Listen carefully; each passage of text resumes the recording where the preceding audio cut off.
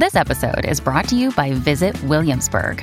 In Williamsburg, Virginia, there's never too much of a good thing. Whether you're a foodie, a golfer, a history buff, a shopaholic, an outdoor enthusiast, or a thrill seeker, you'll find what you came for here and more.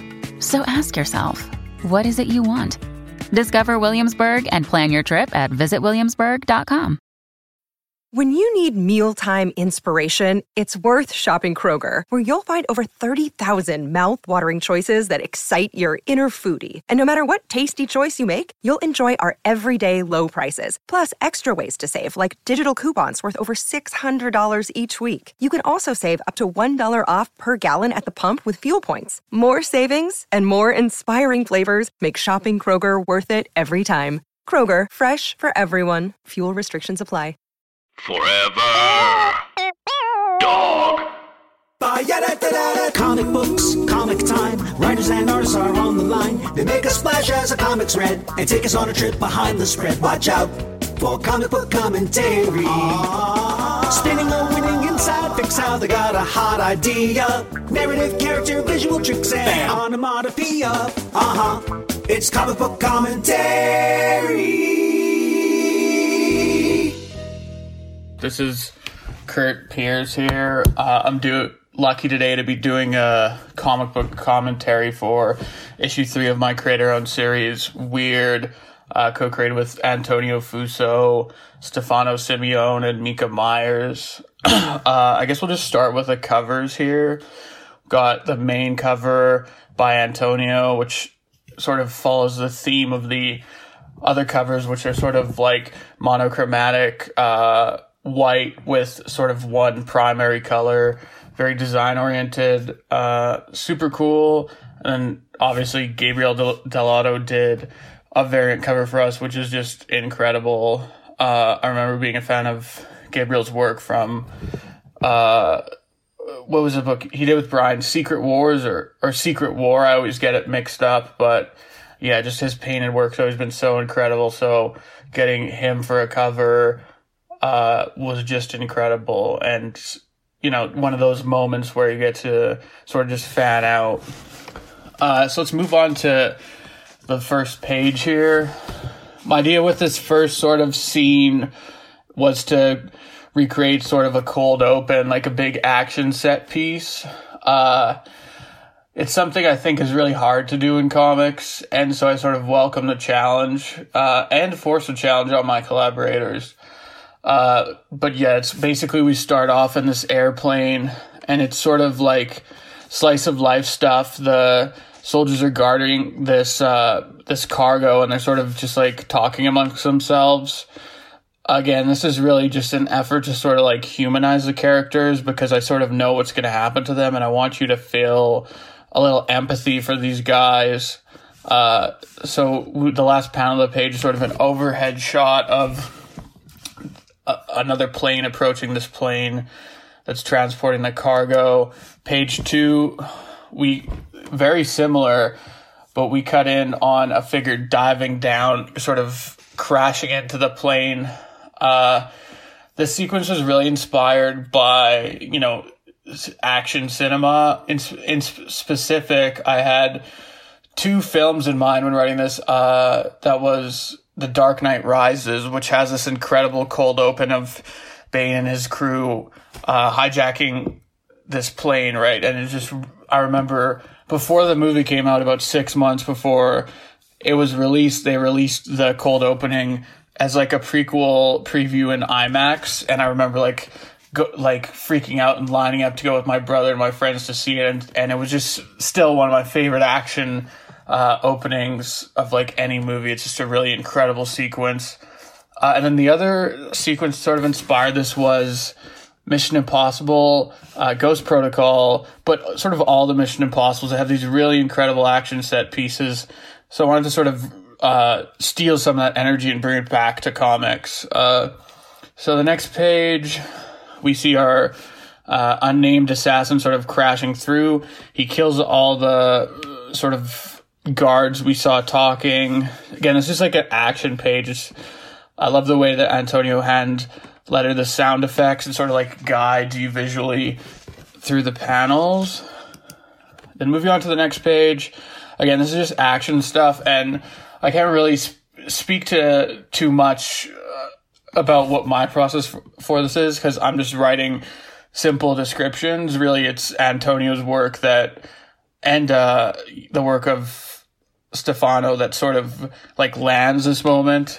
But yeah, just the pacing and everything, the way Antonio laid it out is rather brilliant.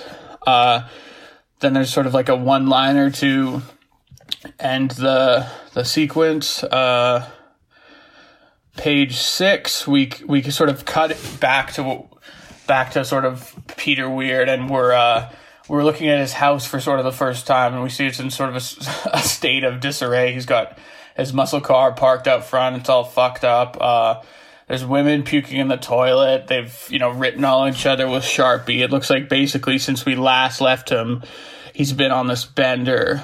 And again, it's like, this is not, Peter's not like all smile and happy face here. It's sort of important that we show like, there's consequences to his behavior, and this is not necessarily the most well-adjusted guy. So, don't model your behavior after this character, as funny as he is. Peter gets a phone call, sort of a silent sequence intercutting between Peter sitting and brooding and the phone call from his handler. Again, I just really wanted to visually let the artist display this emotional beat of Peter's detachment and his reticence to go back and really do his job. Antonio's work here is so nice, and the colors are beautiful too. All right, this is when the things start to heat up. Page 8 is sort of like Peter's handler, Stillman, is relaying sort of what happened to Peter. And basically what we see here is someone in like an Iron Man suit walks up to this cafe in Los Angeles and commits an act of sort of a mass shooting, an act of domestic terrorism. And he, as we move on to the next page, we kind of see he's doing this to get attention. He wants to speak to Peter Weird. So when we sort of have this 9-panel grid, again, this was inspired by Chris Nolan. There's this really horrifying sequence in The Dark Knight where you see the Joker's almost making sort of this like snuff film of this wannabe Batman who's getting ready to kill. And I wanted to sort of capture this sort of like creepy sort of terrorist video vibe that has. So then we move on. We're on page 10. They're in sort of the facility that the agency works out of. Stillman's sort of briefing Weird and giving him information. And Weird is just feeling incredibly guilty about this. Like almost he's responsible for it. So he's setting the meeting with this terrorist, even though he knows he's in danger. So the next page, the meet. The first panel is like, I love doing this kind of stuff, this title card stuff, because I think it really explores, comics are words and pictures. And to me, a big part of that is design. So anytime I can explore that intersection and really integrate text in a fun and playful way, I like to do that. One writer who actually does this a lot, I started doing this early in my career, but I sort of noticed later I discovered Christopher Priest's work, and Chris Priest does this with a lot of his stuff. So a bit of a Chris Priest vibe to my choices here, but it's not really a conscious thing. I guess that's just a sort of stylistic choice that we have in common. Again, with that, it's the same font that's a weird title font and the same font for sort of all the captions. So the idea here is letting design choices bleed into the narrative and create a more immersive experience. This is just like a time-passing sequence, Weird being impatient, and then Antonio knocks it out of the park with these sort of micro panels, this Frank Quitely type of energy, just really beautiful work from Antonio. And then again, the title panel, the meat for real, is just playing with it. The formal aspects again. Weird's tied up. He's in a warehouse. there's sort of conversations happening between these two characters that has reference to prior issue's event.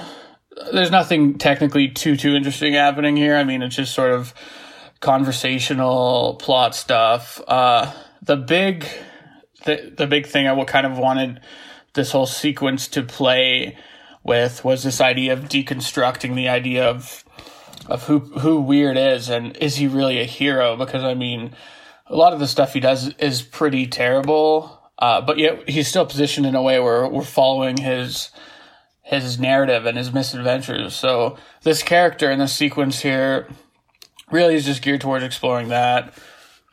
Page 13, again, more conversational stuff, but the real important thing is the Another day is here, and you're ready for it. What to wear? Check. Breakfast, lunch, and dinner? Check. Planning for what's next and how to save for it? That's where Bank of America can help. For your financial to-dos, Bank of America has experts ready to help get you closer to your goals. Get started at one of our local financial centers or 24/7 in our mobile banking app. Find a location near you at bankofamerica.com/talktous. What would you like the power to do? Mobile banking requires downloading the app and is only available for select devices. Message and data rates may apply. Bank of America NA, member FDIC. The terrorist takes his mask off, and we see in panel 3 that he's actually a character who we encountered in the backup of the last issue. Tom has not been kind to him, and he's been alive for quite a long time. Why is that? We don't tell you yet, so I'm not going to tell you here. So we keep going. Again, this is just conversational stuff. Two characters back and forth, sort of like Aaron Sorkin locked room dialogue energy, but with like a really existentialist, nihilist bent. So it's like chamber play, that got really fucking dark and weird. So page 14, this is like a whole page is like a memory that this guy forces out of Weird's head. And we see Weird's parents here. They're doing some sort of test. This is clear it's in the past. And then someone says, there's this biological matter in the test chamber. I'm not telling you what's exactly happening here. This is for people to piece together, but I love the Jack Kirby sort of tech that is in panel 3. Antonio killed that. So next page, we're back to the present. They continue talking. Weird snaps out of his bracelets. And this enemy continues to deconstruct Peter's idea of what he is and what the audience thinks Peter is. And he's referencing all these events that Peter doesn't remember. So Peter, on the next page, gets up, is aiming the gun, and sort of asking him, what are we supposed to fix, And this villain says everything. Black Wheel, they're trying to steal the future. And that's actually a huge clue for sort of the end game of Weird and where the series is heading. Again, not going to tell you too much more about that. So he detonates this device he has, and it sort of blasts Peter, and we cut to black. I like cutting to black a lot because it's sort of like, I feel like it's a stylistic choice. It's a lot more common in film. And a lot of people in comics are really afraid of silence in many ways, but I like doing it because it just sort of, it creates a pause almost, There's breathing room, and also we know something's happened to the character off panel, right? Sort of a narrative question mark or a parentheses. So the next page, we're back at HQ, basically just like background character telling Stillman that Peter's gone off grid. They've lost track of him. He sends out a kill squad, which is these guys armed with like huge guns. And we see them. I love this last panel on this page. The van speeding off into Los Angeles, all the lights and the hand lettered sound effects. It's sort of like straight out of like Heat or some sort of, Michael Mann, Los Angeles film. Antonio just nailed this panel. It's like just so beautiful. Okay, next page is where things start to get crazy. We come back to Weird and this terrorist, and now they're in this crazy space. Sort of Jack Kirby meets Steve Ditko meets like an acid trip nightmare. And he's saying basically, this is where you were born. Like, this is what gave you your power. And he's been trying to get back there and he can't. And this character is sort of really unloading a great deal of information to Peter and continuing to deconstruct him. And Peter's also doing the same for him. He's saying, maybe you're right about all this stuff you're saying to me, but what you did was still wrong. And there's this moment of, at the bottom of the page, this character going, you're, and he's kind of reconsidering his actions. And then we go to the next page and he says, basically, you're right. And he's sort of owning up to all his evil deeds and his misgivings, and sort of leaking out more information about Peter's past. And we sort of see him become cognizant of what he's done, and sort of like, I wanted this beats almost like, plays like someone who has Alzheimer's, how they'll go in and out of sort of memory and consciousness. And this character's got some sort of disease or malady inflicted upon him by some shared trauma that he asserts him and Peter have in common. So basically, Peter gets through this guy. He raises his repulsors to his head, says "fuck it all." Peter's like screaming no, because this is his sort of one tether to a past he didn't even know he was missing. Next page, the character says goodbye, charges up their pulsers even more. Peter sort of pleads with them to stop, and then the guy just blows his own head off, and we cut to black. This is what I like to call the cosmic suicide sequence. We cut, and Peter's walking out of a portal back into the warehouse.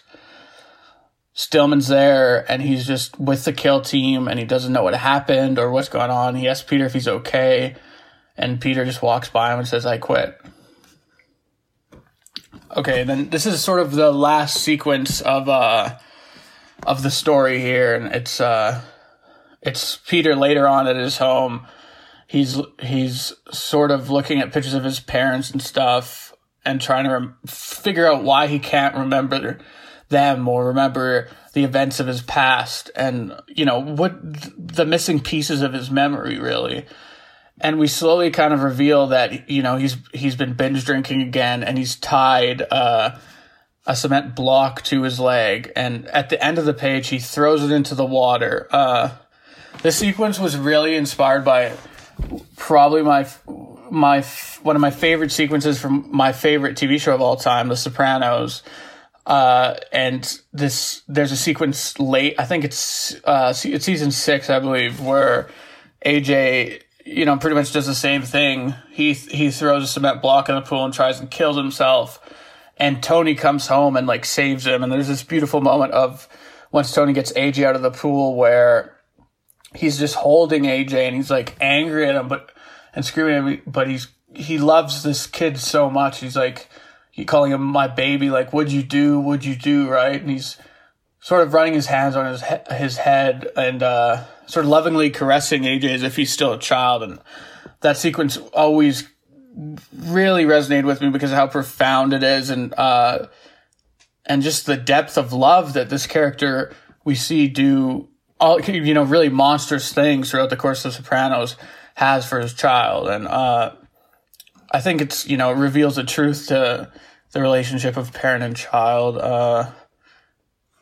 But yeah, that's sort of what I was trying to evoke here. And then again, we cut in the next page is 9-panel grid again of the block crashes down. It's pulling Peter down. We sort of see him struggling. Antonio, again, did a wonderful job with this. See his hand reaching upwards, and then his eye rolling back. And then we end with this William Shakespeare quote, which just resonated with me in the context of this aquatic suicide. And it's to unpath waters, undreamed shores.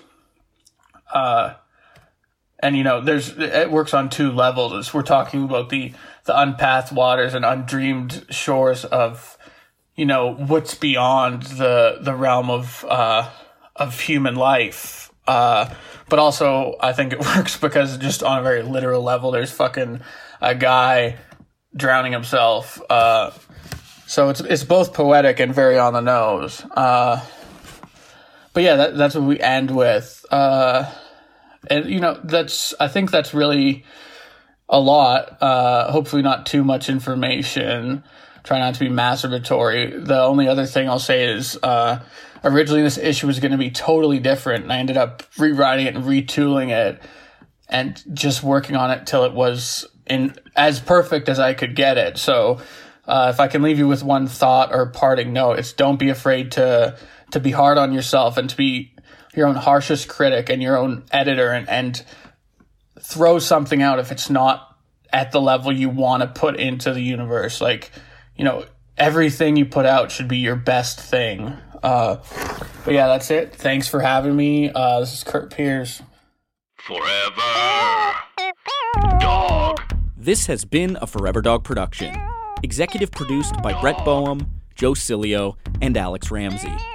For more original podcasts, please visit foreverdogpodcasts.com and subscribe to our shows on Apple Podcasts, Spotify, or wherever you get your podcasts. Keep up with the latest Forever Dog news by following us on Twitter and Instagram @ForeverDogTeam and liking our page on Facebook.